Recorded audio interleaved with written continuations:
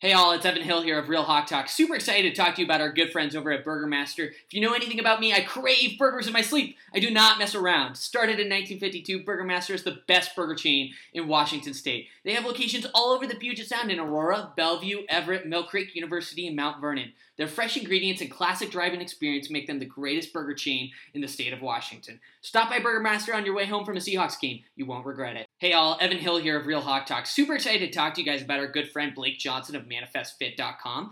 Football season is quickly approaching, and it is a struggle to stay in shape while eating burgers and nachos. ManifestFit.com is your one, only true online personal training service with workout and nutrition programs specifically based on your needs. They work with clients all over the U.S., and what makes Blake and ManifestFit.com so unique is that they don't believe training should be a luxury item. Now's the time to start. Head over to ManifestFit.com. Click on how to join and fill out the form. Their team will get back to you ASAP and help you start building a healthier, happier, louder Seahawks fan life. The skyline is etched in my veins. You can never put that out, no matter how hard it rains. My city.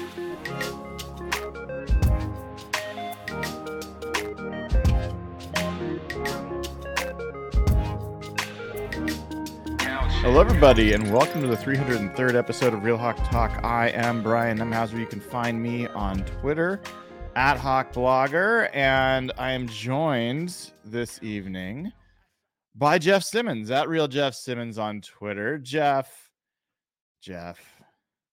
last time you and I were on this show, we were celebrating after a glorious 49ers pratfall in the Super Bowl. How have your days been since that glorious end to their season? We're riding a crazy high. I prepared for basically 6 months that I was going to have to deal with the Niners winning the Super Bowl this year. And that Green Bay game killed me. Like, deep down, like, they should have lost that game to Green Bay. I was so upset. As mad as I've been in 8 years almost. And the fact that they actually should have probably won the game and didn't, I still got a giant smile on my face. I'm still laughing. And now every time I go on Twitter or X or whatever it's called, I see something new that just gets me happier. And it's the 49ers players are fighting. There's some weird Kyle Shanahan stuff. A lot of stuff he talked about. He has not made himself look better. Feels like every time I log on there, I just get a new smile on my face. And again, I've been preparing just to live with this. And this would have just eaten me. The Rams was hard enough a couple of years ago, but my hatred for the 49ers is just so much higher. It is. And the fact that they lost to this game and now this thing lingers on them that they can't win and they're just always the second fiddle, and I've just been eating everything up. So I'm still riding high. I'm still as happy as I've been in quite some time. Yeah, I'm the same, man. It's been that kind of every morning you wake up with a smile on your face, and everything that feels like, man, I wish that didn't happen. Your mind kind of wanders back to the fact, but the 49ers lost the Super Bowl. So it's all right. And yes, Twitter, let's talk about that for a second. Some of the storylines that come out. You mentioned one of them. I think it was John Feliciano, the guard who was injured in that game, came out and responded to someone's tweet basically saying, hey, this wouldn't have been a problem if the guy who is supposed to do his job had blocked the guy who's supposed to block. The guy who's referring to is his own teammate, Spencer Burford, who came in and replaced John Feliciano when he got hurt. And he's like, dude, not cool. Hope you feel better. Hope you recover quickly, like teammate. So that was one. Two is I saw almost immediately after the game, there was someone posted an Instagram post from Brandon Ayuk's girlfriend, essentially referencing that their last game could have been their last time stepping on Levi Stadium field because might not play with the 49ers again. And I thought, whatever, people family members say weird things. And then I think some friends of Brandon Ayuk, I'm not exactly sure, other family members started posting as well on Instagram a number of posts indicating that, this is what you can't just have a 1,300-yard receiver only get this many targets in the game. And this is why we're leaving San Francisco. And so there's more stuff coming out there. Is there anything I've missed on that front? You covered that pretty well. Not really. There's just been a lot of chatter about Kyle Shanahan. Some of his friends in the media have come to his defense, but there's a lot of kind of comments from players on San Francisco. Maybe they didn't know the overtime rules, the fact that they kind of didn't go for it on 4th and 4 in overtime. I never really considered the impact of that.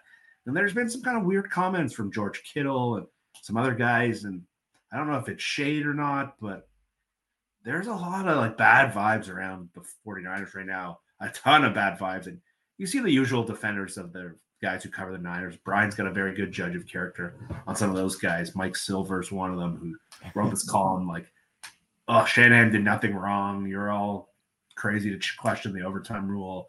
Dave Lombardi only seems to think that Brock Purdy plays and no one else in the sport plays. But yeah, it's just, this is why the losing Super Bowl thing is so hard. And when you lose like that in a game they should have won, egos get involved. People start infighting. And if it was the first time they've lost a game like this, sure. But this is now a thing. This is a narrative around Shanahan. The vibes of that team are just bad right now. Yeah. Yeah, they certainly are. Super Bowl hangover is a real thing, and ego is a real thing. And when you get to that point, like they've gotten to the precipice so many times, they finally got there to the game. Like they haven't gotten to the Super Bowl, in the last couple of years at least. And, finally to get this close and to lose that late, that close in overtime, knowing how these guys are battling through injuries and their bodies are just taking the toll of all this. And when you're a team as good as the 49ers, people don't think about it, but it's not just the toll of this one season. They've been to the NFC Championship game each of the last however many years, right? And they're playing a lot of extra games and their bodies are absorbing a lot of extra, duress. And so as a player, it's hard to not just turn that into frustration and start pointing that at somebody else. And so it's tough to keep it together. That's when the leadership thing comes into play. Pete Carroll's as good at that as anybody in the history of the NFL, and he never was able to put that 2014 Seahawks squad back together. Like they never recovered from how that Super Bowl ended. There's a debate about whether this is more or less painful than that.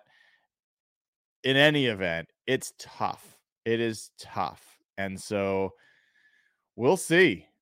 We will see what happens. Let's get to a super chat here from Michael Mathis. Michael's always one of our most generous folks. Says, my desk neighbor at work is a massive 49ers fan. He talked so much shit for 2 weeks. Yesterday, I placed a copy of Pete Carroll's Win Forever book on his desk with a sticker that says, for Kyle Shanahan, fuck the Niners. Very nice, Michael. I hope you enjoyed that. And yeah, I think it's open season there. And the best part is the ammunition's not hard to come by. So really what's going to be funny, Jeff, is 49ers fans are 49ers fans. They'll just disappear. Yeah. They go from the most egotistical, asshole, aggressive, just beating their chests about how great they are to just totally absent. Like they just disappear. So what's that? Oh, we see the empty Levi Stadium shots during those lean years. And as soon as they get good again, bang, bang, Niner gang comes back and I'll tell you this. The first Seahawks game I ever went to was Pete Carroll's third game. And this was coming off like the worst Seahawks season I can remember. 2009, Jim Mora. This was Pete Carroll's third game. They just got their ass. I think they got their ass kicked the week before. Like this team was nothing. And that stadium was crazy. This was Leon Washington returned 2 kicks for touchdowns. This was like a team that had no talent. That's the 7-9 team I'm talking about. That stadium was jammed. Like I go a little nuts when people say like, "Oh, bandwagon fans," or whatever. Like, I don't live in Seattle like you do, but like I have never seen a lot of empty Seahawks stadiums like the way San Francisco gets. But man, that one guard on San Francisco, he's kind of unraveling with some of his tweets. And there's a Jalen Carter story that came out. Yeah, let people know about that. I think it's there's some questionable parts of that, but go ahead. Yeah, apparently one of the Niners, I think it was Feliciano, was it him? Apparently him and Jalen Carter got into it when they played this year when the 49ers kind of whooped the Eagles. And apparently Jalen Carter was talking shit about Feliciano's family and how he's going to put them into the ground or something. And Feliciano brought up that Carter actually did put someone into the ground with that drinking and driving story that came out that hurt his draft stock, but just a bad look. Feliciano's on here like fighting with fans. And I didn't notice it at the time because I was pretty deep in some drinks and I had way too much food, and the replays, but the play they're talking about actually did cost them the Super Bowl. Brandon Ayuk could not play is like why the cornerback on the Chiefs fell.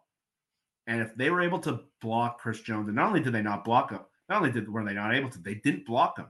It was like that Micah Parsons play on the Seahawks, but it wasn't designed. And he just ran right through and blew up the play. And if someone just did a normal block or even just pushed him over the side, they easily score there. It would have been easy as a touchdown. I did not know that happened. So there was I think Chris Jones, he definitely saved at least 2 touchdowns, and I think you could make the case he saved 3. That was one of the interesting. I mean, people, media in general, always go for the simplest possible storyline because it's just it's easy, right? It's easy for that to move along, and be transitioned between people. And so the story, if you watched any of the coverage the day after the Super Bowl, 99% of it was Patrick Mahomes. Is he the GOAT? Is the Michael Jordan? Like, is he Tom Brady yet? All this kind of stuff. And I think that's all deserved. Like, Patrick Mahomes is legitimately in that conversation. But the implication was you have to have that kind of quarterback to win the Super Bowl, and he's the reason that they won the Super Bowl. And I think you can make a pretty strong case that they could have had Patrick Mahomes on that team and not had Chris Jones and not won. Yeah. I think you can make a case that they could have had Chris Jones and Patrick Mahomes and not Trent McDuffie and not won. There's people that could say that if they didn't have Harrison Butker making a 57-yard field goal and, whatever else, like, they might not have won. So I don't think the story of this game is as simple as, hey, one team had the better quarterback and that's why they won. I think that's a reason, but I don't think that's a useful reason, a useful evaluation or analysis of that game. 100%. And there's so much chatter right now about everyone just wants to make it about the quarterback. Like you said, Mahomes is as good as the guys I've ever seen.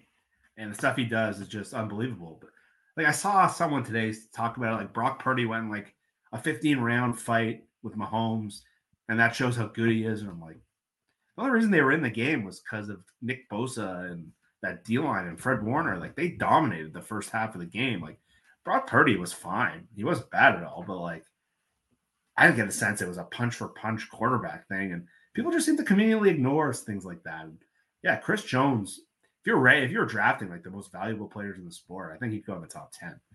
And he just doesn't get talked about. You're the one who talks about defensive tackles and interior pressure more than anyone that I talked football with. And you saw exactly why. If he doesn't make that play, well, he was unblocked, but they might lose the Super Bowl. But he's just, people want to make this, it's such a team sport. And that's why we spend so much time talking about offensive lines. And all these other things because everyone just wants to make it about the quarterback, but like so much needs to work for you to win in these games. And if one guy screws up, and I always talk about on defense, if you have one weak spot, it can collapse the whole thing. If you have one great player, you can hide a lot of other things, and that's what Kansas City does so well. That Chris Jones just unlocks the rest of their defensive line, and it makes a huge difference.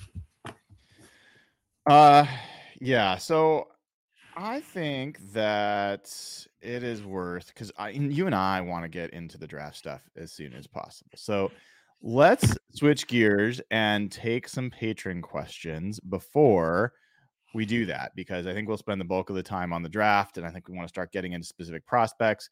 There's some Seahawks news, coaches stuff. I don't know that any of it's for me to really get into unless there's patron questions about it. So let's do this.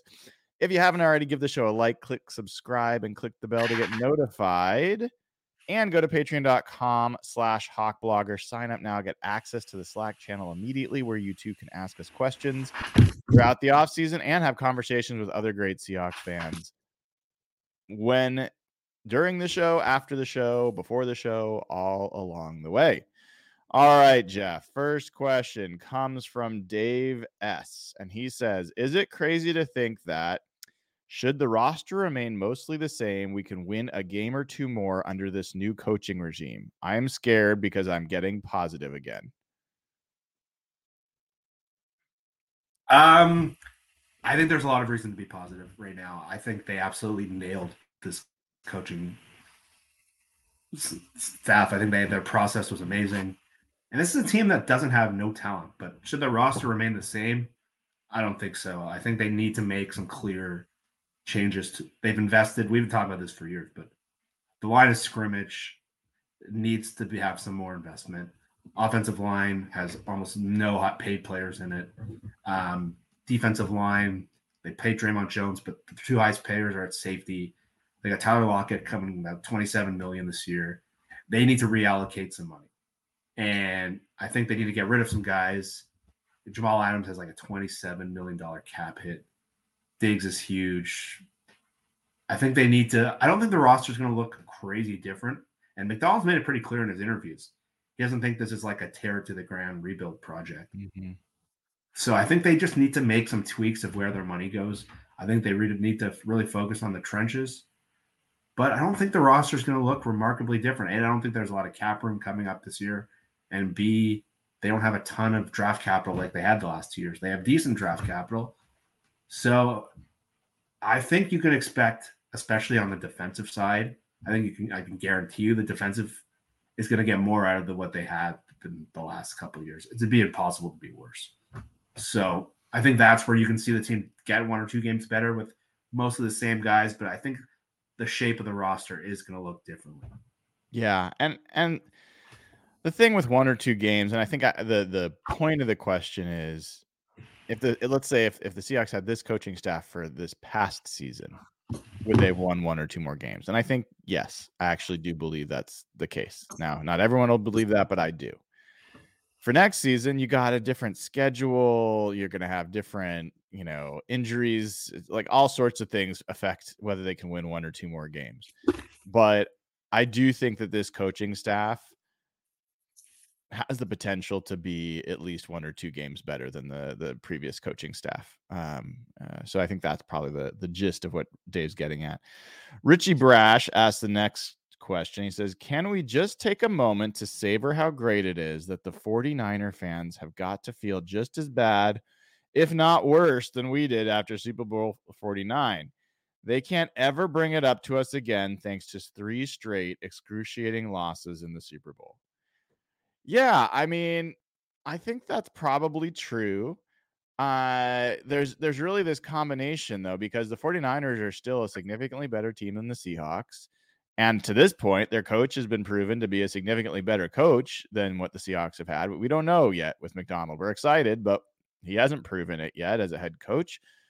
Ryan Grubb certainly hasn't proven it yet as an OC. You and I were talking about it, Jeff. I had to go to Twitter to ask.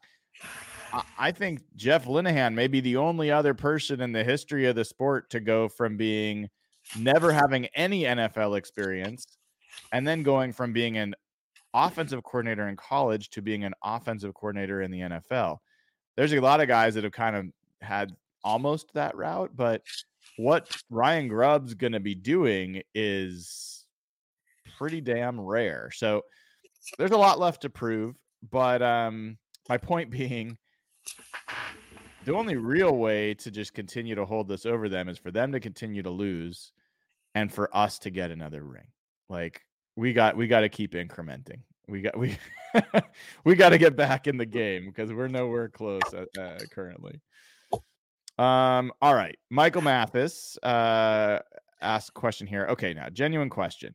Which player on the Seahawks offense and defense will improve the most from these coaching hires? You want to take one side? I'll take the other. Which side do you want to take? I'll go offense. My answer will probably not surprise you, knowing I think it's absolutely going to be Jackson Smith and Jake Butt. I don't know if you've heard JSN talk about Shane Waldron, but his impression of his usage, I'm guessing, was very similar to mine last year, where I was very critical of how the team did not tap into his skill set very well. I thought they used him very strangely last year based on it's very clear what he does well.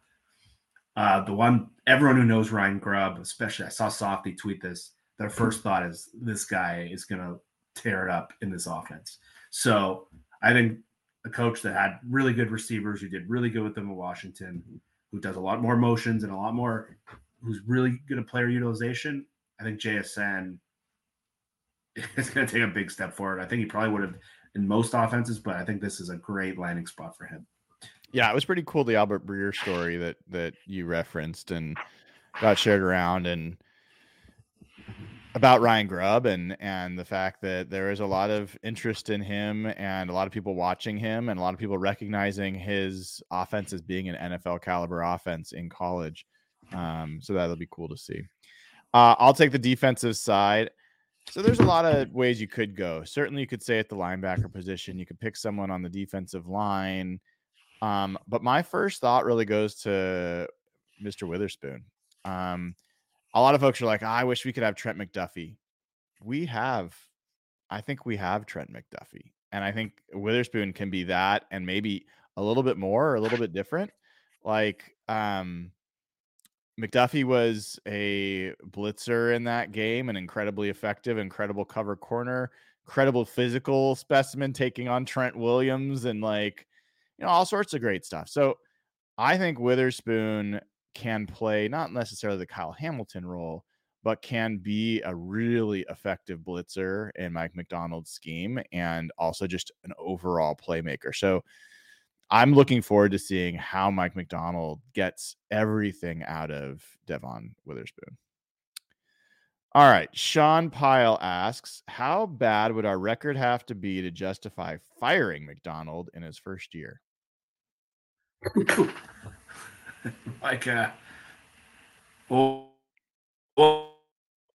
depends who the quarterback is, but probably like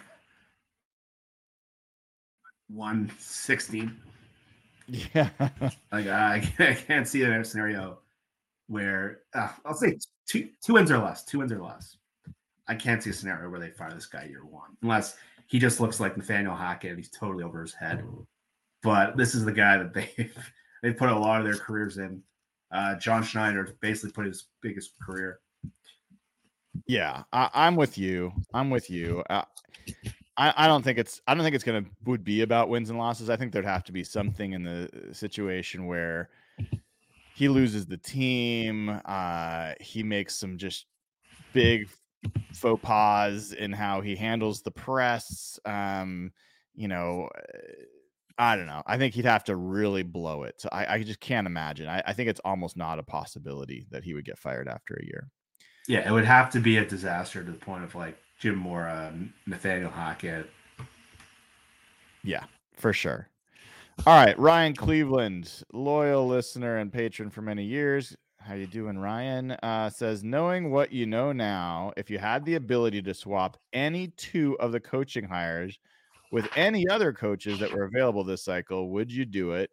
If so, who and why?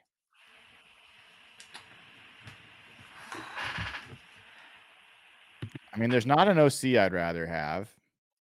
No, the OC market was picked very clean, and there was like if you could bring Bobby Slokin as OC, like sure, but I don't think that counts. I mean, offensive line, there's some known offensive line coaches that I love, but I'm not even sure I would do that because of what we talked about before, that Ryan Grubb is going to be able to coach and call plays with the same offensive line coach he's played with for the last 2 years. So they're going to hit the ground running. They don't have to get to know each other. They don't have to get to know their schemes. They're going to be like totally in sync. I'm not sure I would trade that out. Defensive coordinator, like Aiden Durd. There's probably a DC that maybe I would pick over him, but not over Mike McDonald, who's the real DC. I don't know, man. Is there anyone? Yeah, like obviously, like if you had Mike Zimmer and Mike McDonald putting their heads together, that'd be pretty cool. But Right. again, if he was the game caller, I'd be.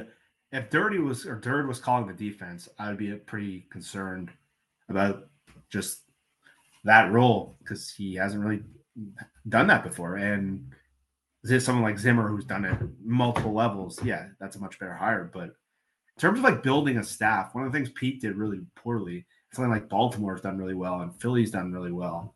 Historically, Andy Reid's done really well. What you want to do is you want to build a staff is that if one of your coordinators either doesn't work out or gets picked from another team or gets a head coaching job, you want to have a constant thing of young guys on the staff or up and comers on the staff being ready to jump up into next spots. And so a young guy like Durd is exactly who you kind of want grooving behind McDonald. If it was Leslie Frazier as the DC, and here's the thing, if you're concerned about the Dallas guy, I think Frazier's going to have more power than him anyway. Right. So he's the assistant head coach. He outranks him. So I think you want kind of guys on the staff where if one guy goes, the next guy gets elevated. And so the offensive coordinator, some veteran OC that was really good, like would you want Frank Reich or something over Ryan Grubb? Like, I don't think so. I'd rather take a shot on a young guy. Yeah. I think it's a great question, but I think I end up with my answer is no. I don't think I would really trade out. All right, let's take a couple more. Jason A says you get to trade one Seahawks player for a reasonable draft pick. Who is it, and what position do you draft with the return pick? We'll get into the what player once we start doing mocks. So let's save that for the mock part. Is there does this have to be a realistic scenario, or is this is there a player on the Seahawks that you'd realistically trade for a draft pick that could realistically return a draft pick? Mike Sock's getting absolutely annihilated for saying the Seahawks should trade DK Metcalf. Yeah. I understand where Sock's coming from, by the way. I suggested trading DK Metcalf last year, maybe actually 2 years ago when they made the Russ trade. I thought it made sense to trade DK then. I actually think the team might have been better off by doing that for what it's worth, but that's just me. There's not a lot because the thing with the Seahawks roster is there's no real middle class because they drafted so bad for so long. And like they either have like young guys on rookie contracts where you don't want to trade those guys, or older guys they probably need to start getting rid of, like Quandre Diggs, Jamal, Tyler Lockett. So you're not going to trade a young guy on a rookie contract unless you think like Tariq Woolen. That's the name. That's the name. I don't know if Woolen fits McDonald's style of corner, and certainly from a physical tackling standpoint, he does not. You have Mike Jackson. You have Trey Brown. If you can get a second round pick for Woolen? Yeah, I would do that. Would you take a second round pick for Woolen? Yeah, very quickly. That's tough. I mean, the guy was a Pro Bowl corner his rookie year and still was an excellent cover corner last year. It's one of the most valued positions. It is. It's just if I got a first round pick, then yes, I'm moving on it. I'd probably do it for a second. But I think a second would be probably the realistic offer, and that's the one that's worth debating. I mean, I don't think you're gonna get anything for the offensive. I mean, if you get anything for Charles Cross, I'd take it and start over at left tackle. I don't think you're gonna get anything for the running backs. I don't think Gino's gonna return anything right now. Nuts. So yeah, DK is the only one. I don't think his value is at its height really either. No, so I think the time they sort of missed the time to trade him, which was before they signed him. Okay, let's take two more. Jen asks, do you think we go offense or defense with our first pick? Okay, well, actually, we're gonna get question. When are we gonna do a mega pod with 7 iterations of mock draft? Well, that's tonight. Probably tonight. We're gonna get going on that in a second. We're gonna do a full 7-round mock, and then we'll probably do a couple more, shorter mocks. Braxton asks, which player from the 2023 draft? Oh, so last year's draft class, do you think making the biggest leap forward in year 2 under the new coaching staff? I'll tell you who I hope. Derek Hall. I mean, Derek Hall would be a guy. Mike Morris would be a guy. Cam Young would be a guy. Like any of those guys taking a big step forward would be a great deal. I think Boye Mafe, that sounds crazy, but like he has tools. If he could be utilized better. Here's the thing, Jeff. I like Mafe, obviously. I like Uchenna Nwosu. I don't think either one of those guys starts on the 49ers. No. And I don't think that defensive line, as good as it is good enough to really overwhelm an offensive line in the Super Bowl.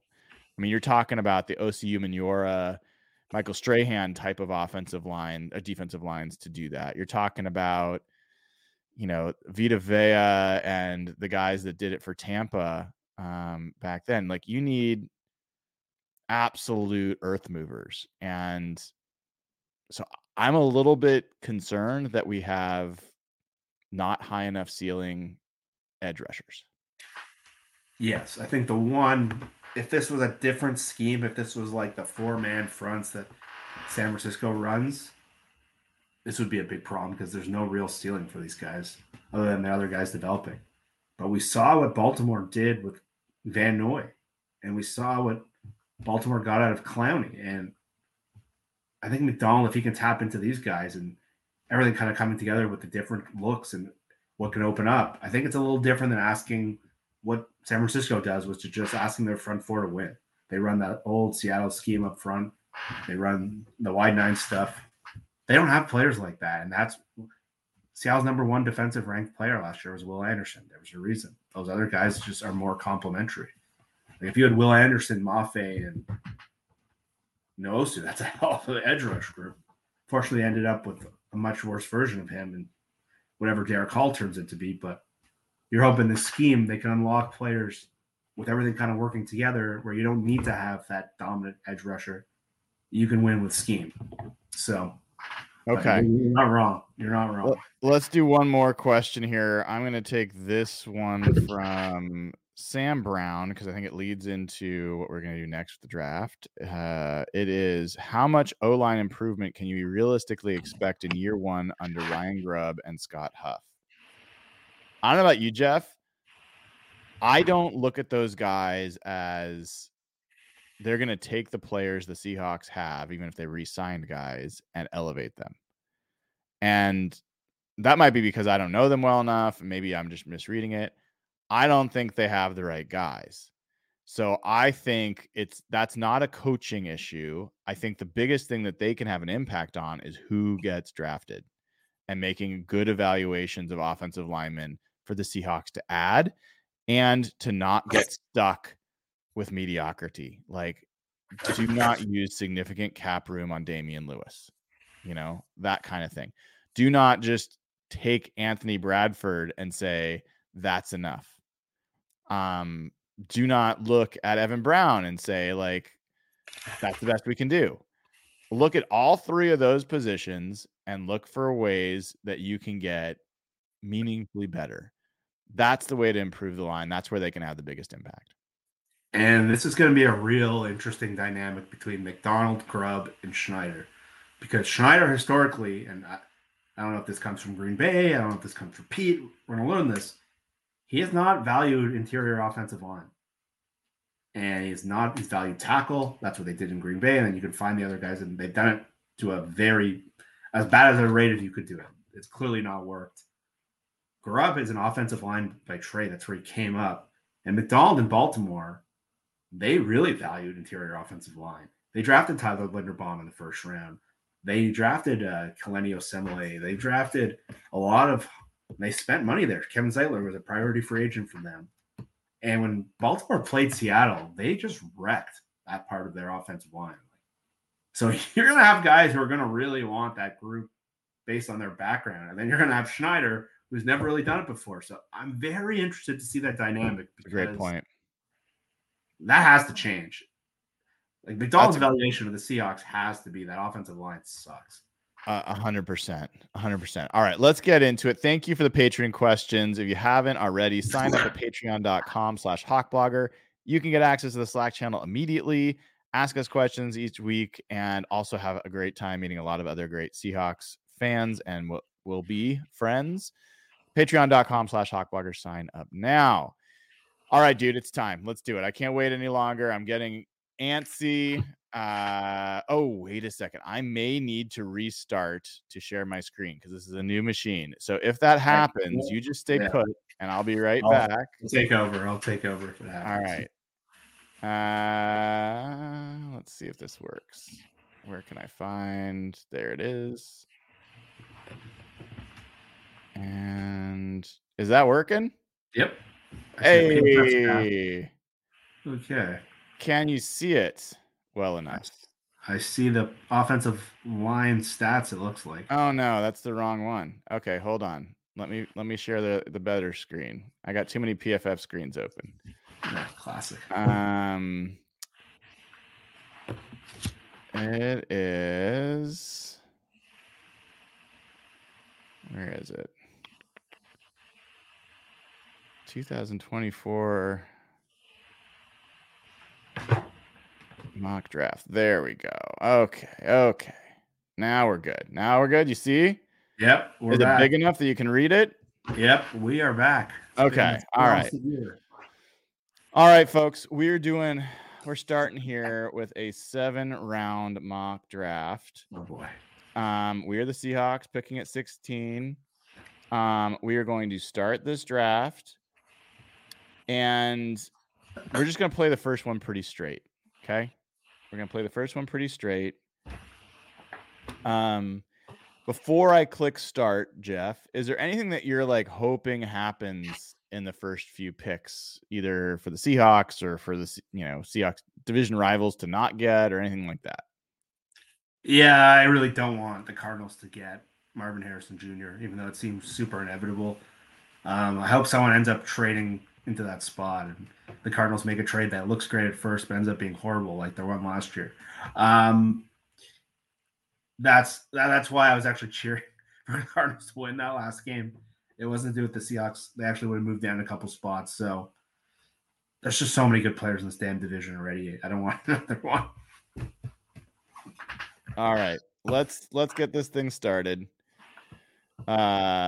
Gonna fly through here, and first pick Caleb Williams, second pick Drake May, third pick Jaden Daniels. So that's kind of chalk what was expected. Roma Dunze goes to. Okay, I got what I wanted, I guess. You did. It's funny. I feel like Roma Dunze is going to be a guy that people have wide variations of takes on. He's not the fastest, burstiest dude. He is a physical receiver. He's got great hands. I really do wonder. I can see some teams not seeing him as a top 10 pick. I can see some teams not seeing him as a top 15 pick. I think other teams might see him top of the first. So really curious to see where he goes. It would not surprise me if he falls out of the top 10. Cooper DeJean, I don't know if it's DeJean or DeJean, but in any event, I've seen him at the end of the first round. I've seen him in the top 6-7 picks. So a lot of variation there. Malik Neighbors is another guy I've seen all up and down. Jerzon Newton's another guy all up and down I've seen.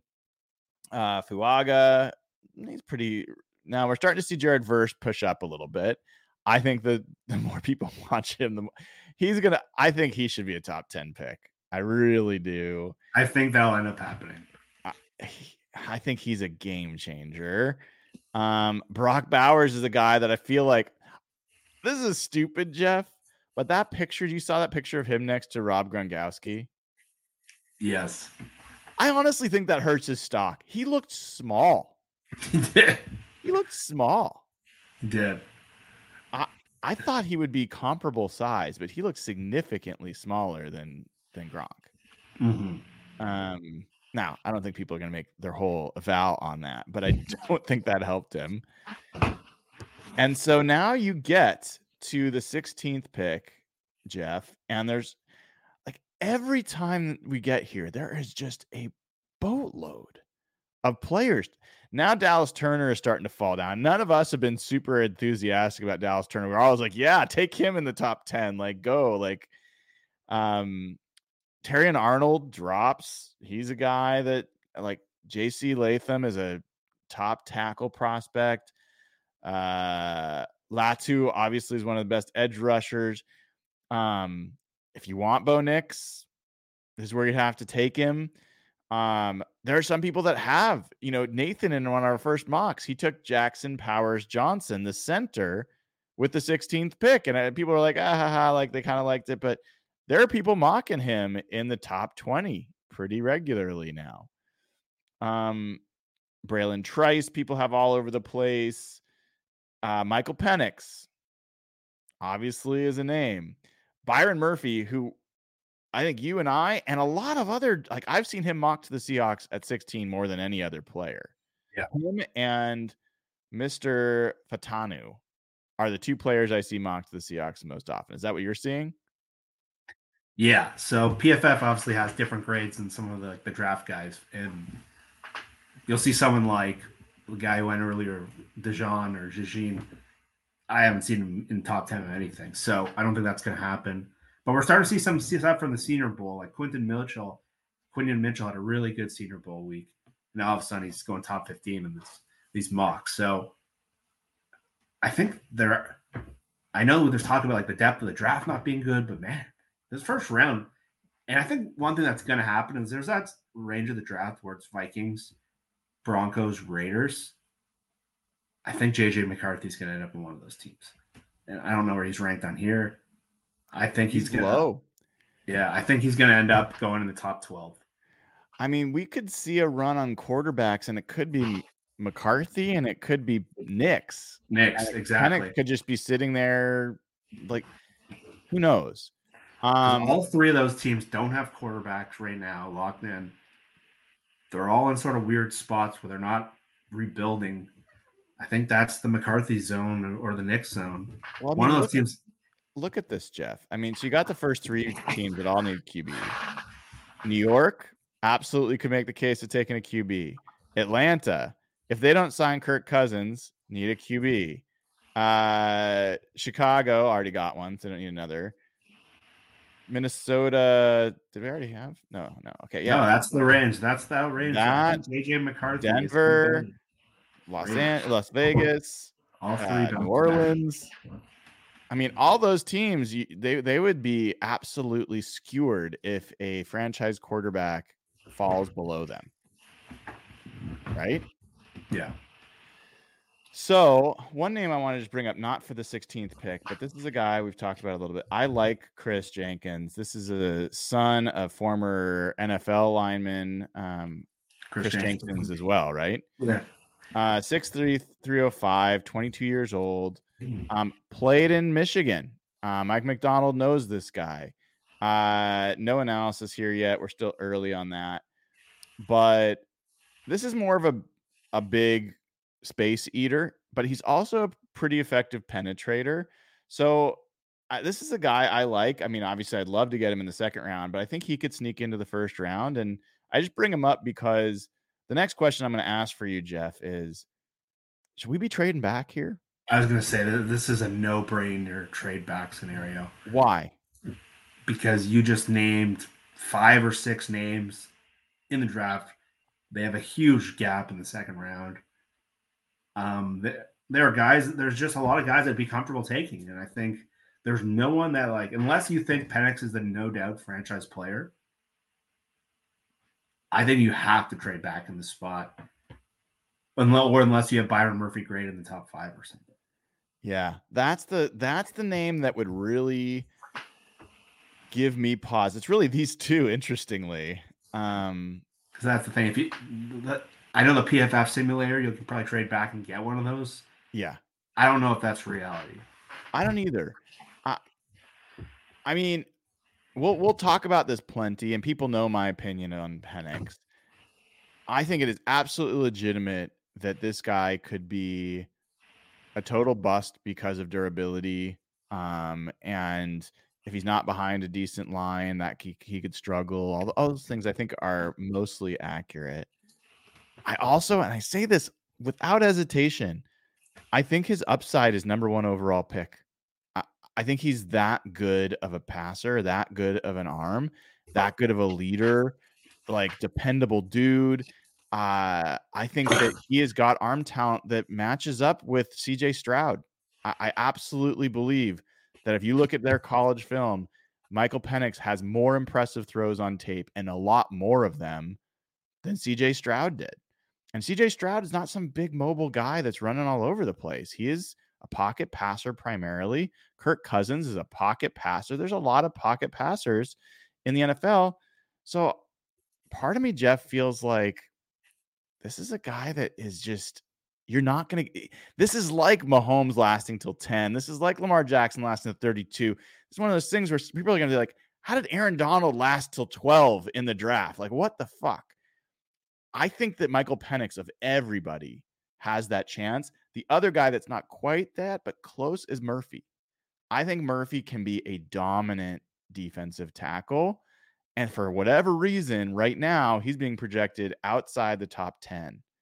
I think he's a top 10 talent. And this is where their coaching staff is so fascinating because Ryan Grubb is in the building. And no one's going to have better information in terms of the evaluation on Penix. No one. There's not a single guy in the league that will have a better evaluation. And who did Washington play in that semifinal?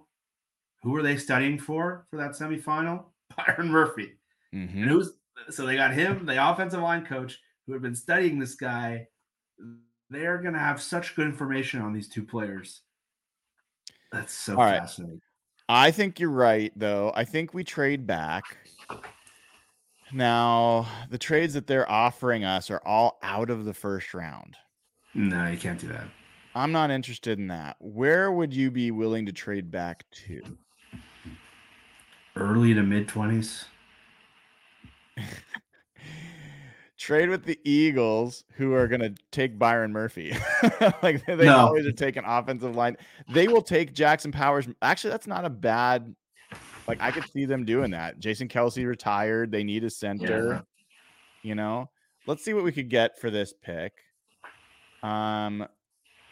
We give them 16. They're not interested in trading for this pick. Well, fuck you.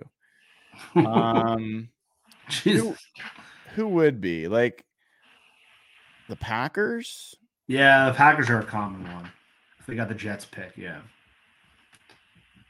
So we would have to give them how much? Like, they're just not interested. What's going on? I mean, this is not letting us do much interesting here. All right. So they're not giving us a choice, Jeff. Like, we got to make a pick then? Or? We got to make a pick. Who do you take? Byron Murphy. Okay. Done. Byron Murphy is a Seahawk. I feel pretty good about that. Now, all sorts of shit's going to happen. We're going to have to pause. See, now I'd be trying to trade into the second round. We got to trade into the second round. Yeah, let's get our pick back. So, a lot of guys have already gone. I kind of messed that up because I didn't give us a chance. Bo Nix goes there. Powers Johnson. Trice is gone. Fatanu lasts all the way to the end. I just don't see that, but it lasts all the way to the end. There goes Chris Jenkins. There's Chris Jenkins. That's about where I think he should be picked. See, we would have traded up for Penix. Yeah. Potentially, yeah. So he's now gone. Damn it. All right, so who's available? Let's just check who's available right now. Does it let us see that while we're doing this? I think big board maybe. No, it won't work. So I don't think we can do that when we're not on the clock. So let's get this and see if we could trade one of our thirds. And wow, what are they going to want for it? Really? How much? This mock is weird. They're being very they're not letting us do much to get into this. I mean, basically they don't want to give up this pick. 2/3 now. I mean, if we gave them I'm not giving them 2/3. That's crazy. Yeah. If we gave him we'd have to give him a second next year. I don't think we do that. No, this is a weird simulator this year. It's not letting us. Let's restart this. All right. Let's get through this a little bit more. Let's see if we can we make a trade with somebody else? Does it let us do that? Drop down menu. Here, let's slow this down a little bit. And let's try to I'm not going to trade with the Rams. Let's try to trade with the Steelers. Will they take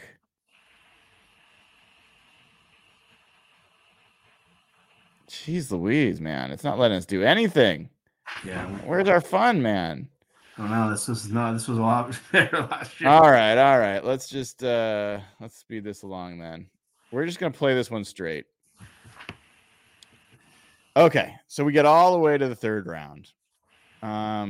We've drafted a defensive tackle. See that the trade down. So let's see. I mean, Spencer Rattler, if you're looking at quarterback, that's a name to consider, right? Cooper Beebe is a name at guard. Guard, yeah. Let's narrow down a little bit by position. So let's interior offensive line. Zach Spencer's a name I like. See, I think he's going to go a lot higher than 121. Well, didn't he get injured? He did. Like, so he may last a little while. Some people had him in the 4th round even. Yeah. I like Zinter a lot. You got all these Michigan dudes. Yeah, we're gonna have great draft intel. How do you feel about Beebe? Do you know much about him? No, I think 335, big boy. So Washington with Huff, did they go? What was the size of their players?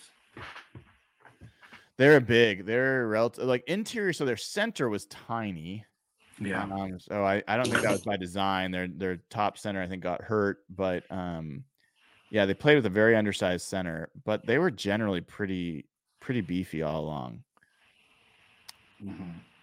I mean, interior O-line would be a priority. I think another one that you and I have liked. See if he's still around.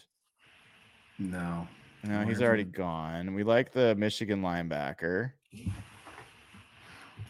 Yeah, I feel like this has to be a trade down. It's so hard to do this mock straight up. Well, let's just see what would be the other position. QB would be the other position. I mean, I don't think I could imagine spending one of the, if we're basically back-to-back 3rd round picks, right? Here and here. I could imagine taking a quarterback here. Yeah, like Rattler's the only one who would make sense here. So I might consider, if you're okay with it, I might take they got I'm tempted to take Beebe. Okay, let's go with that. I've been saying I want a line of scrimmage draft. So let's do that. I'm gonna take BB and let's see what happens. Okay. So we can still take Rattler. Do we want to do that? Yeah, I think you got to take a shot here. All right.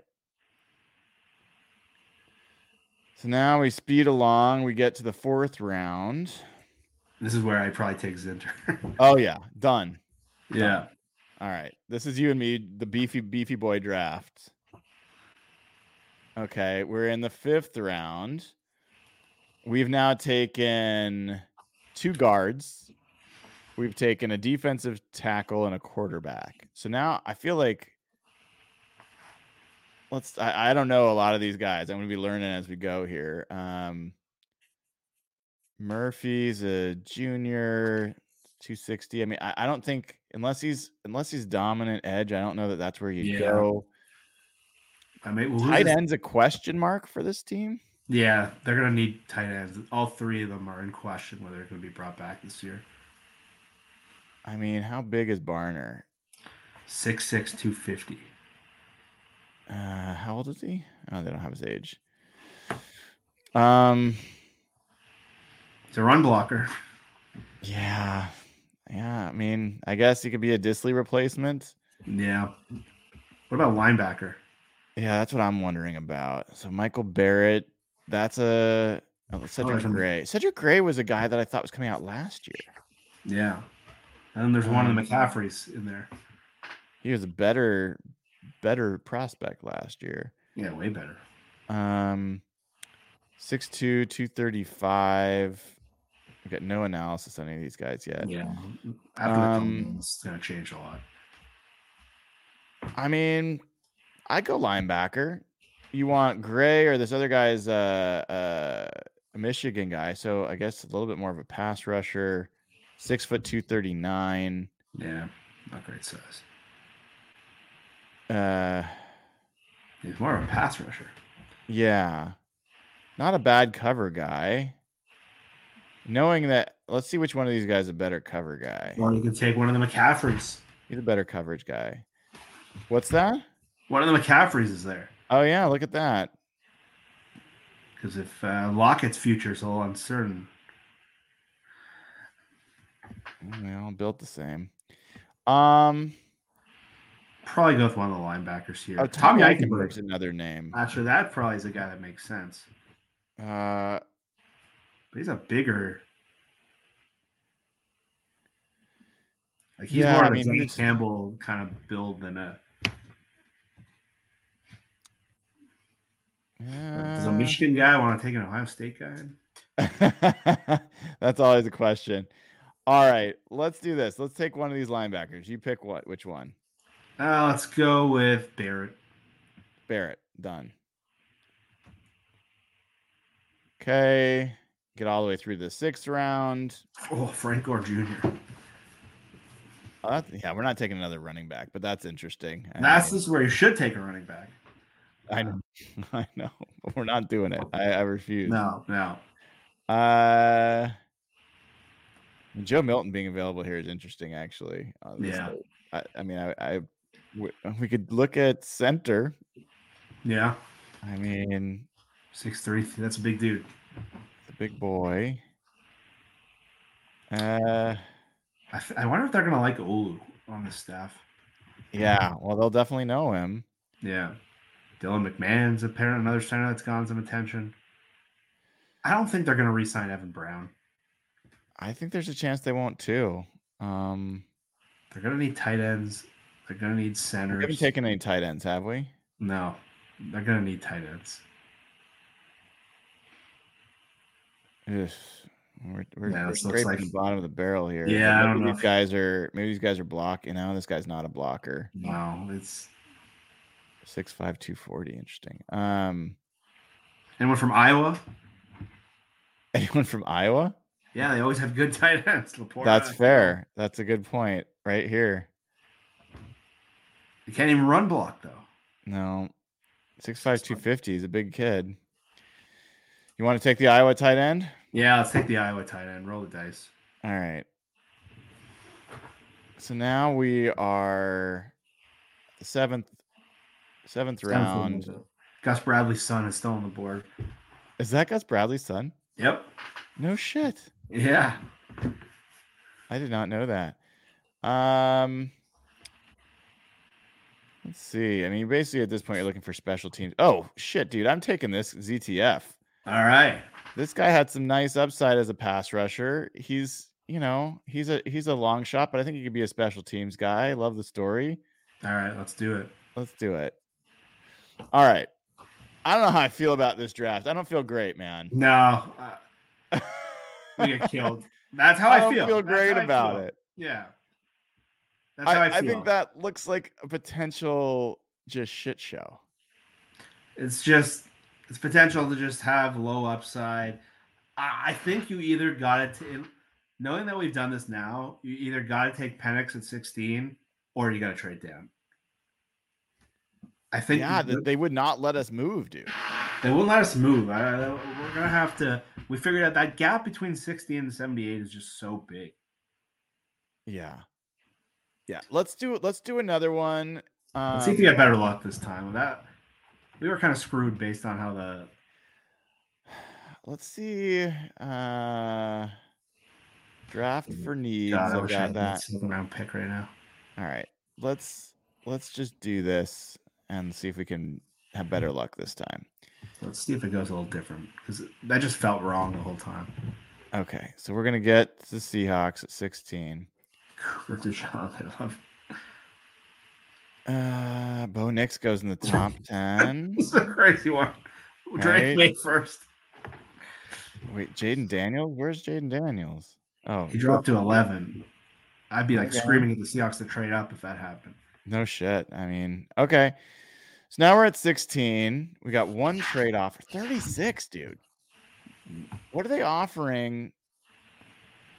I gotta at least see what they're offering. So 36, 40. 67. They wouldn't do that. 67, and we give them 81. 119. A round 4 pick next year, round 3 pick next year.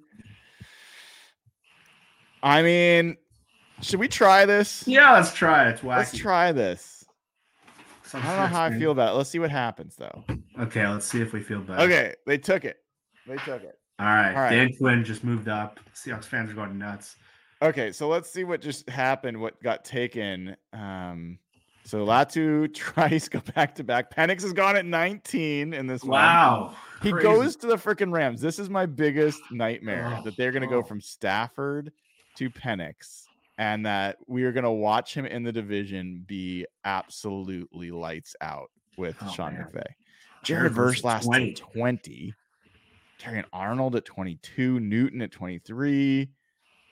Powers Johnson goes at 28. There's a lot of guys we want. Fatano's gone. See, this is what's not great about this move, man. But we can still get Byron Murphy. We can. Okay. I mean, it's a bullshit. That's not how it's going to work. No. But we've got a ton of picks. So let's just take Murphy again, right? Let's take Byron Murphy. See. If we were going to take him at 16, we can take him there. So. All right. Now, I'll admit, dude, Chris Jenkins is interesting. Keon Coleman's interesting. Keon Coleman is a difference-making receiver. Now, everyone's like, you got DK Metcalf, you got JSN, but you also could be losing Tyler Lockett.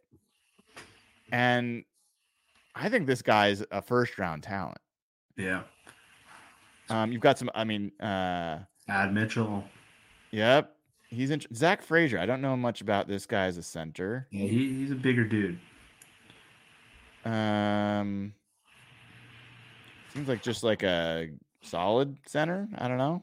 Yeah, Chop Robinson's a really fast, explosive edge guy. I mean, I like Jenkins. We already took a defensive tackle. There's JJ McCarthy. And then where's our linebacker? Oh, and there's Jalen Polk. Tyler Nubin's a great safety. We could be looking for one of those at some point. Where's our linebacker? Where is he on here? Javondre Sweat's an interesting name for later. Here he is, Junior Colson. So, like, it looks like we could potentially wait a little bit on Colson. We've got the 40th, the 67th pick. We could package some of those picks and grab someone earlier. Like we could move. I think we should move back into the second round. You think we should move back? No, I think we should potentially with our third. Yeah. I hear what you're saying. Got it. Like, let's move this to slow so we have a chance to actually react. yeah. All right. So there's some interesting names here. God, McCarthy. God. I don't like McCarthy, but Like, I have to admit, with this type of draft, he becomes someone that I really don't like McCarthy. Yeah. But with this set of picks, I don't hate it. Or can you take Chris Jenkins and just load up the interior? What do you do, Jeff? This is your pick. You make the pick.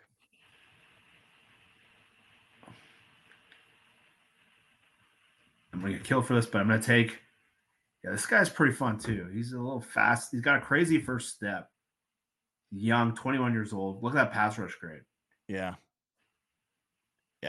So instead of this becomes the new Daryl Taylor. Don't say that, dude. I don't like that. Yeah, I know. I'm just saying on the roster. Yeah.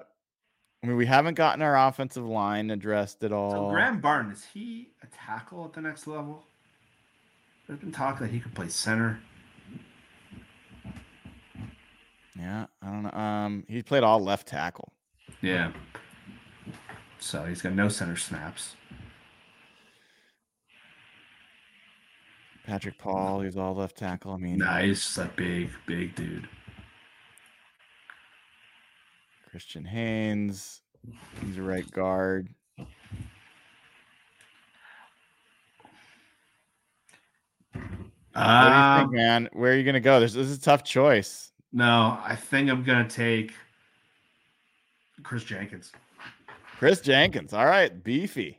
We're beefy. All right, hold on. Pause. All right. Now let's see if we can get back in here. Let's just for this pick see what it would take for us to get in here. If we let's do 60. Yeah. It just doesn't want. I wonder if they're paying attention to Jim Nagy saying that nobody wants picks for next year or from day 3. Yeah. Yeah, it just doesn't want it. We have to give up 67 and 78. Yeah. It's not crazy though. I don't like it. I'm gonna let this keep going. You let this keep going. See if. Let's. Would they?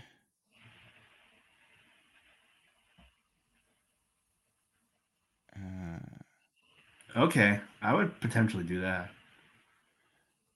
Man, I don't know. I think we should let this thing go. Yeah, let's let this go. Let's see what happens. Let's let this thing go.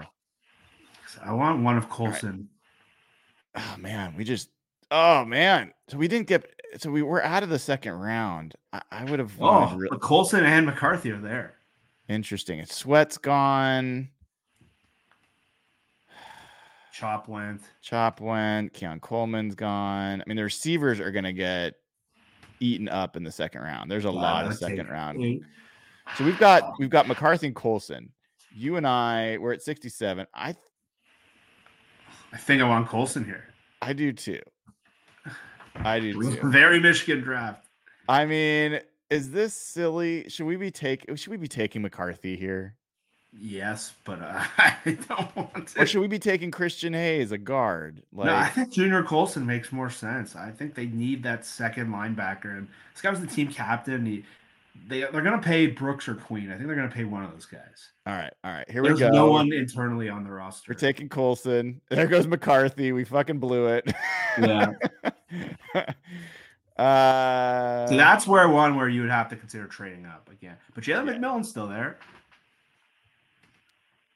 Yeah, that's an interesting name. Yeah. We can basically just make this a Husky Wolverines draft. Yeah. Rattler, no. So we could take Rattler still. We could take Rattler. We have not done anything on the offensive line, dude. Yeah, we got to do that. I don't like that. No. Like Corum, no. Fuck no. BB's still there. BB's still there. We've got another pick. What's our next pick? here. 81. Let's all right. We want to take Jalen McMillan. I think Jalen McMillan. I think that's the right pick. Okay. Now after this, we go a long way. So maybe we take Rattler. I think this is where you have to take Rattler. Problem is our O-line is just You're not taking anybody on the offensive line, man. Yeah, I think that might have been the mistake, doubling up on the D-line. Okay, well, let's take Rattler. But I do feel much better about this draft than the last one. Interestingly, I think I agree. Actually, let's make this thing go faster. God dang it. Get out of here. Go fast. Turbo. Michael Hall. No more. Hey, Zach's intro, though. Oh, done. Done. Let's take this is our Michigan Husky draft, dude. Yeah. Let's do it. Done. Let's just move this one along. It's supposed to be turbo. Is this turbo? Come on, man. All right, we're back up. Jordan Travis. No more Michigan. Wow, there's so many Michigan players. Well, I mean, do we take the center? We don't need a center because we just took the Michigan center and the guy that was a better Michigan center. I mean, I think you take Barner, man. He's a blocking tight end. I think they need that if they want to run the football. Let's fucking go, dude. Let's just Mike McDonald will be our biggest fans of this mock draft. Oh, a 6'5", 292 edge player. It's like a Mike Morris. Look at that pass rush grade, though. Oh. Yeah, he's a run defender. He's a run defender, but he's at Alabama. You never know with these guys where they can play in the pros. But let's go ahead. Let's take AJ Barner. Yeah. Me and you have types because we really like the same. I know. Why isn't this moving faster? Come on. It's crazy that Michigan is this deep. No wonder they won the national championship. Another Miles Murphy. Oh. Different one. All right. So we've got a quarterback. We've got an offensive guard. We've got defensive tackles. We have not taken any edge. Brennan Jackson's an interesting guy. 6'4", 264. I mean, I don't hate that pick. No.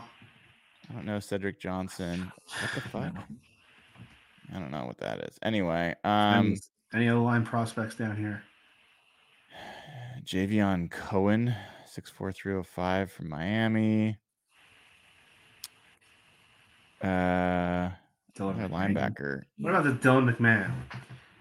What's that? Dylan McMahon. 6'4", 305.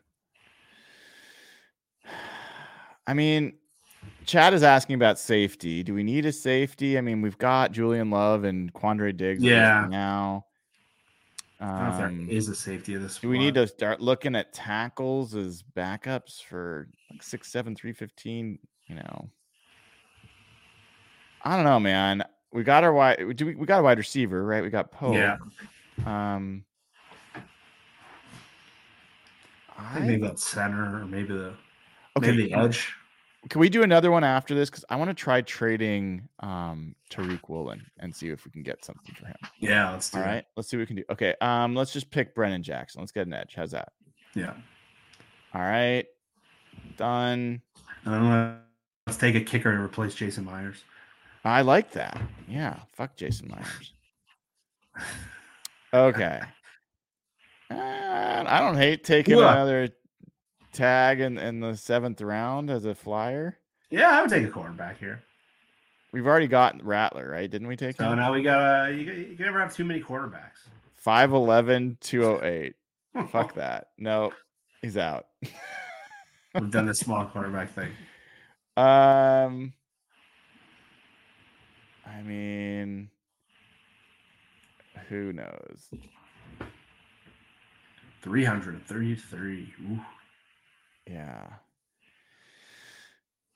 I'd go maybe another linebacker. I like small school linebackers. Special teams. Yeah. I got to find my Dorian Williams from last year for this year. This guy's got solid grades. I don't like the missed tackle. That's like a Cody Barton look, but I do like this. The coverage grade. Like, let's do it. Let's get a coverage linebacker. Big Jontry guy. All right. John Tree Hunter, you are a Seahawk. Okay. So let's see what we end up with. We end up with a lot of players. Yeah, well, that's the thing. So You got a B+. B+ for the. They hated my Chris Jenkins pick. That was probably the one I regretted. I think that was the one that we made it been better to do differently. Yeah, that probably should have been. And I think the draft didn't follow us in a great way in this one. But I like this draft much better than the last one. Well, not even close. Not even much, close. Much better. Like Murphy and Colson are day one starters. McMillan, if Locke gets out, is a day one starter. Zinter and Rattler have starting potential. Zach Zinter, he's got name value, man. Like that guy's destined to be a 10-year starter at offensive line in the NFL. Right? Zach Zinter, it's got to happen. You got your blocking tight end. You can cut Will Dissly if you need to. Brendan Jackson, they love that one. They love that. I mean, he's a good little rusher, man. Yeah. So, okay, all right. I feel better about that. Let's do one more. No Byron Murphy this time. Let's do not a full 7. Let's do like 4. Yeah. How's that? And let's see if we can trade. I definitely the see second round with Tariq Woolen. I definitely see what Nagy's talking about with this draft. Like once you get to like round 4, it's like it's pretty rough, right? Yeah.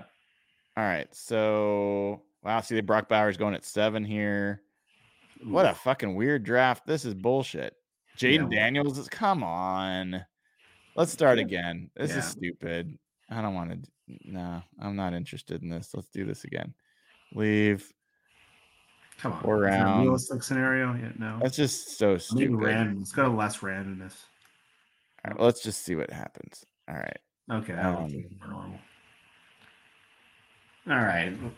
It's still a little weird, but whatever. All right. The right players are going still.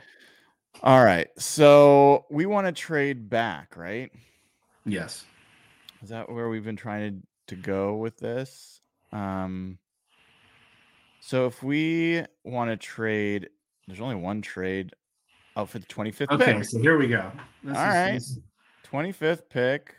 We get 41 pick, and we want 41, 57. Yeah, I would do that. Maybe let's see if we can get 41 if we give 41. Them 151 maybe. What happens if you include Tariq Woolen? All right, let's try. See if we can get 88 back. No. 91? No. Doesn't look like it.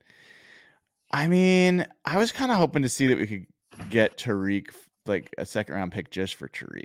Let's not include Tariq in this. Yeah. Let's do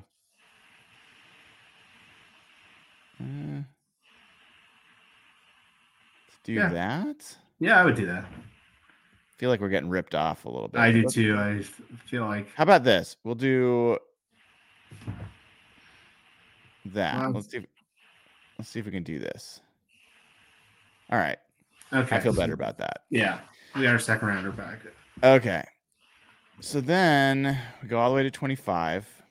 There goes Jackson Powers Johnson. All right. Penix this time. So we're in that range now, man. This is where we wanted to be. Fatanu is absolutely like, I've not liked our offensive line options. That's the thing I'm learning so far. If we don't take an offensive lineman in the first round, is there a way we can end up with Penix and Fatanu? Like, can we? I think we're gonna have to move this to slow and then see if we can trade into the second round with a third round pick. No, we're not at 57. We're at 57. Yeah. All right. So I think we should take Fatanu here. Yeah, our offensive line has been ripped. We haven't tried that approach yet. I think we should take an offensive lineman here. Let's take Fatanu for guard. He can play tackle as well. I just think he could end up being our right tackle if things don't work out with Abe. Ruthless, yeah. He also can play guard. So let's do that. And then let's see what it would take for us to trade into the early second round to draft Penix. Let's have this go real slow. Here I go here. All right. Not that slow. It's not going to be here. It's not going to be here. All right. It's not going to be here. Oh, my God. Troy getting Byron Murphy. Not going to be here. Not here. Not here. Okay. I know that we're not going to get this, but let's just see what it would take. If we did Tariq Woolen, trade will not be accepted. If we gave up...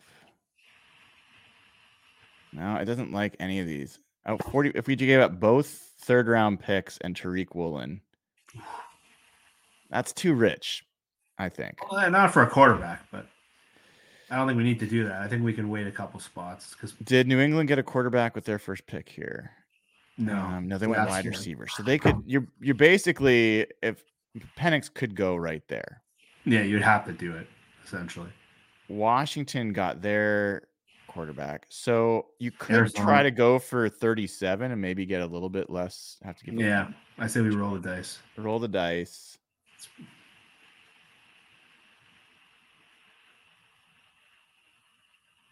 Ah, you motherfucker. Okay. Let's see.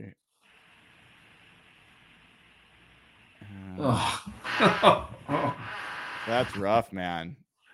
That's the thing. We knew it. We knew that was where the risk was. Are we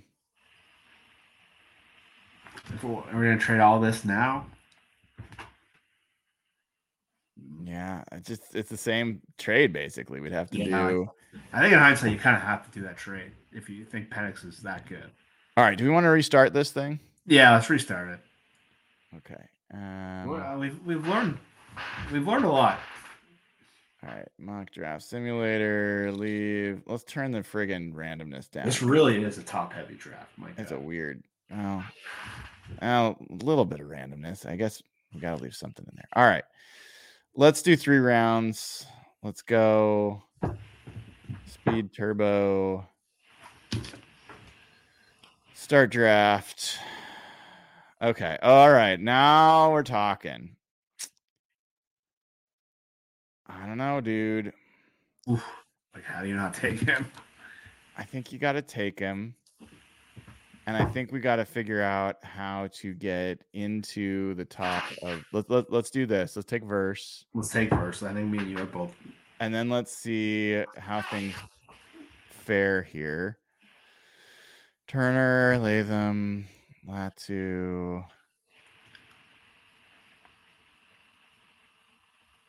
Okay, so there goes Byron Murphy again. Okay, hold on. So pause now. See who did New England take a quarterback? Who did New England? See, they didn't take their quarterback. So I think we're gonna have to move into this. We got to move here. All right. Did Fatanu go yet? Fatanu hasn't gone yet either. Okay. Well, shit, dude. All right. So we want this pick. We're gonna have to trade Tariq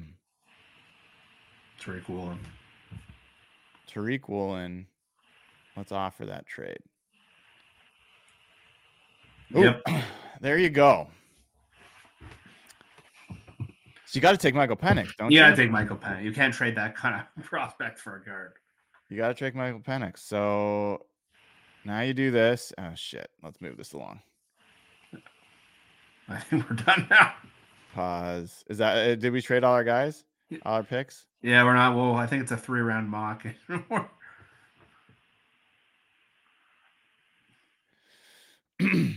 Wow. I don't know about that, dude. You need Penix to hit or else someone's getting fired. That is way too much. Yeah, well, there's no fourth round, remember? So we just gave up basically our entire third round. Yeah. There's no way. They're not gonna like that at all. Oh, they do. They love it. I mean, here's the thing. We potentially just got 2 of the top 15 players in the draft. Those 2 guys could be the highest value picks they could possibly come out of this draft with. Yeah. I don't hate it. Well, the thing it looks like, because we didn't do the 4th or 5th round, but Jen Maz is not happy. She wants us fired. I think the one before was our best draft. I don't know. I think you're right, but I will tell you, these are both blue chip potential players. And if Penix hits, he's more valuable than any other player you could possibly. Well, that's why like the 3rd round picks seem like a lot, but for a quarterback, like to move up for a quarterback, that's nothing. Right. And Jared Verse, if he is like the game wrecker, I think he might be. I don't know, man. I mean, 3rd round picks and Woolen. I mean, Woolen's a young, talented cornerback. Carolina, like them in Seattle, have a lot of ties. Exactly. Front offices. This is a strange spot they're in, man. I told you I've been really struggling with this because they're in a weird spot because they need a defensive lineman, they need an offensive lineman, and they need a quarterback. They need to draft a quarterback in this draft. And they need a linebacker.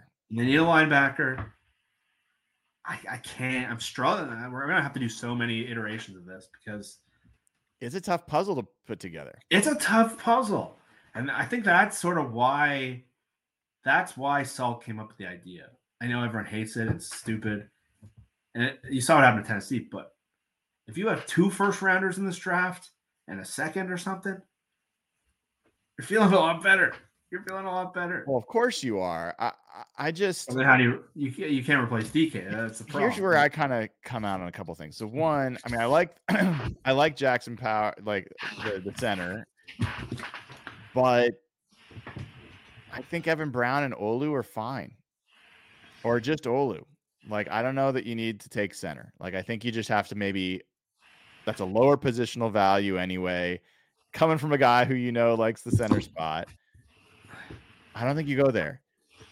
Guard, I don't think you can leave this draft without someone that can play guard. I'm not okay with going for Damian Lewis and calling that good. Like, that offensive line is not good enough. I don't believe that the coaches can get that much more out of those players. I agree. They're not strong enough. No. So guard's one thing that I feel like, okay, that's just, you got it. Like, Fautano's a really, really good fit for the Seahawks on a lot of levels. Knows the coaches, can play guard, can play tackle. That dude makes a lot of sense. Yeah, he's a hand and glove fit. And then, I mean, it all comes down to your evaluation of Michael Penix, man. I know. If they think about him what I think about him, then you move mountains to get him. Yeah. If you don't, then you are Jared Verse, you are Byron Murphy, you are Chris Jenkins. But this hole in the 2nd round, man. So this is also assuming they haven't signed Leonard Williams. Yeah. If they signed Leonard Williams, how much does that change things for you? It changes things because then you don't have the big need. I think it prioritizes some of the offensive spots. But Jared Reed's only here for 1 more year. I think that's going to be the last year he'll be here. Who else do they have at defensive tackle? Draymond Jones is probably here for 1 more year. He moved to edge. Brian Monet is probably going to get cut. They're thin there. Which is why you really have to sign Leonard Williams. And Cam Young is here. Cam Young's the guy I was not thinking of. He's a guy who typically fit into the way Baltimore played, but he's a rotation guy. He's not going to impact you. So this is such a tricky puzzle for me, and why I'm struggling with this so much, because They need offensive line. They need defensive line. But if that dominant edge guy is there, it can change their trajectory. This is not an easy draft. That second rounder, man, is just killer. I think this is a 2-round draft. Maybe you get into a little bit of the third with the linebackers. So maybe you move the 2 3s and you get up. I think you have to. I think you got to get in the first 2 rounds here, and I think the third round picks are not as important. I think you trade maybe some, like, if you can package stuff up from next year to get into the third round, but like, I think you got to get back into the second round. Yeah, because someone like Junior Colson, he's like, I think he's got to be a critical pick. Yeah. So if you're not taking Penix or someone like Verse, I think you got to move down. Yeah.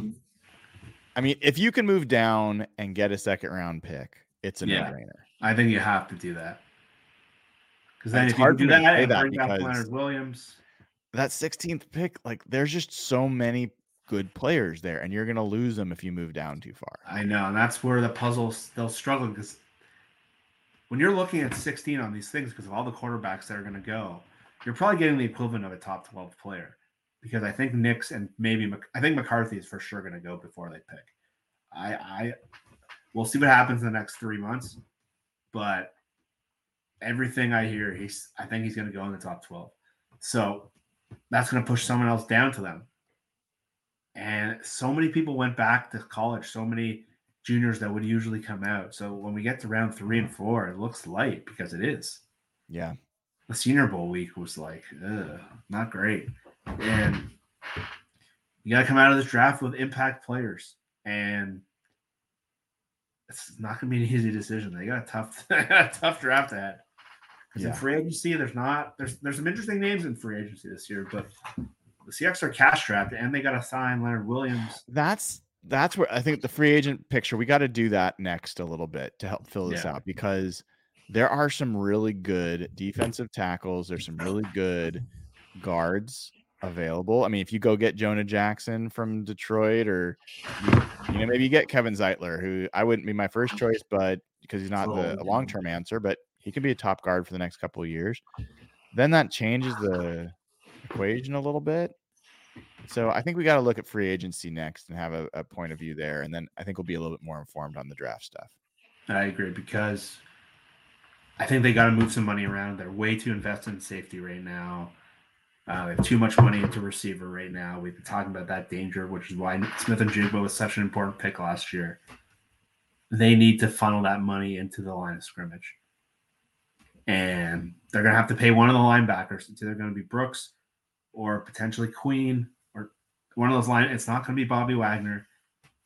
And then once those guys get paid, it's going to open up someone else. But linebacker, they're going to have one probably starter. They don't have anything internally.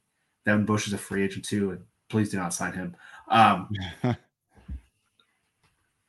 Do you look at Jadeveon Clowney to take the edge? Do you think you can get him for cheap? Can you get Van Noy for cheap? This free agency might be very important for this team to set up the draft. Yeah, I think free agency is going to be key. So anyway, I know I was responding to someone in chat. Everyone's very there's no more polarizing player in this draft probably than Michael Penix for Seahawks fans. And I think he's off board for a lot of people.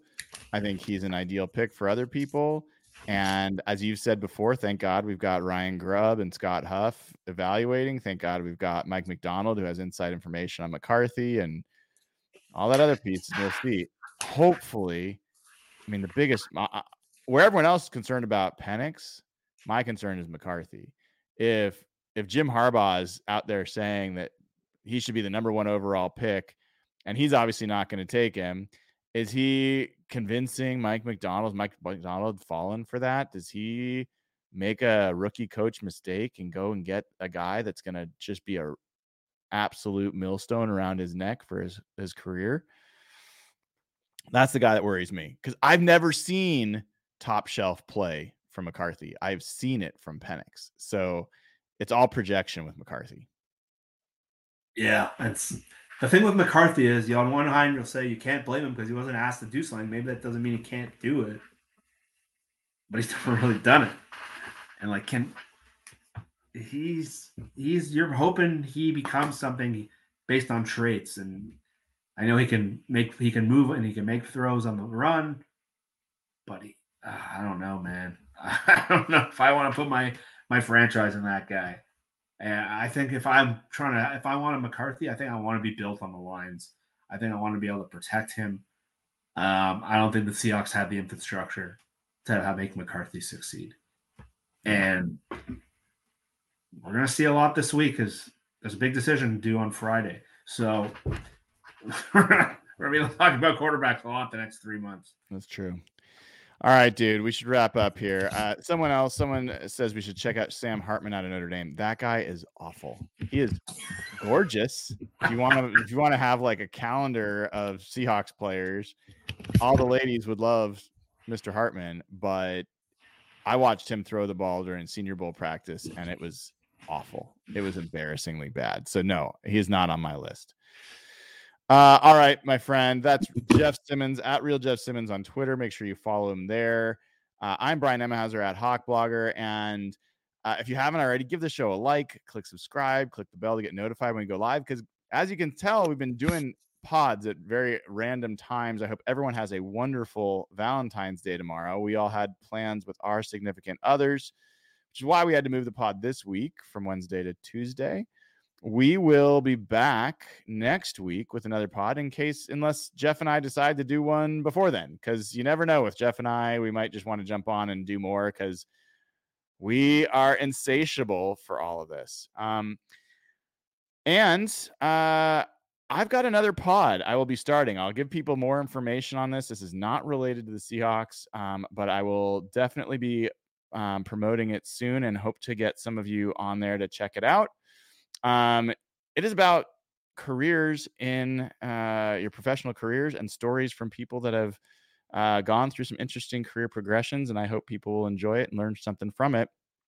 More coming on that soon. Until then, I'm going to let you all go. Have a wonderful night. Sign up at patreon.com/hawkblogger. You won't regret it. And go Hawks. Screw the 49ers. Take care.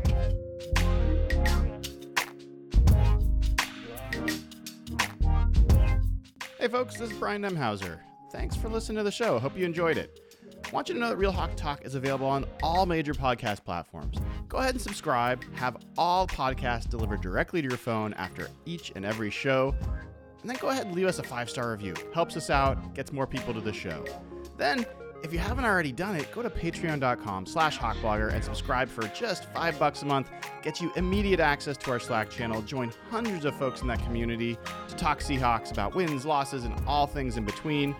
Not to mention become eligible to win giveaways for Seahawks tickets and get to ask questions of the Real Hawk Talk crew every week on the show. Finally, if you haven't gone to hawkblogger.com recently, head on over. Tail the Tape morning after articles are there every week. Hoping to see you there. Thanks for tuning in. Thanks for supporting the show. Go Hawks.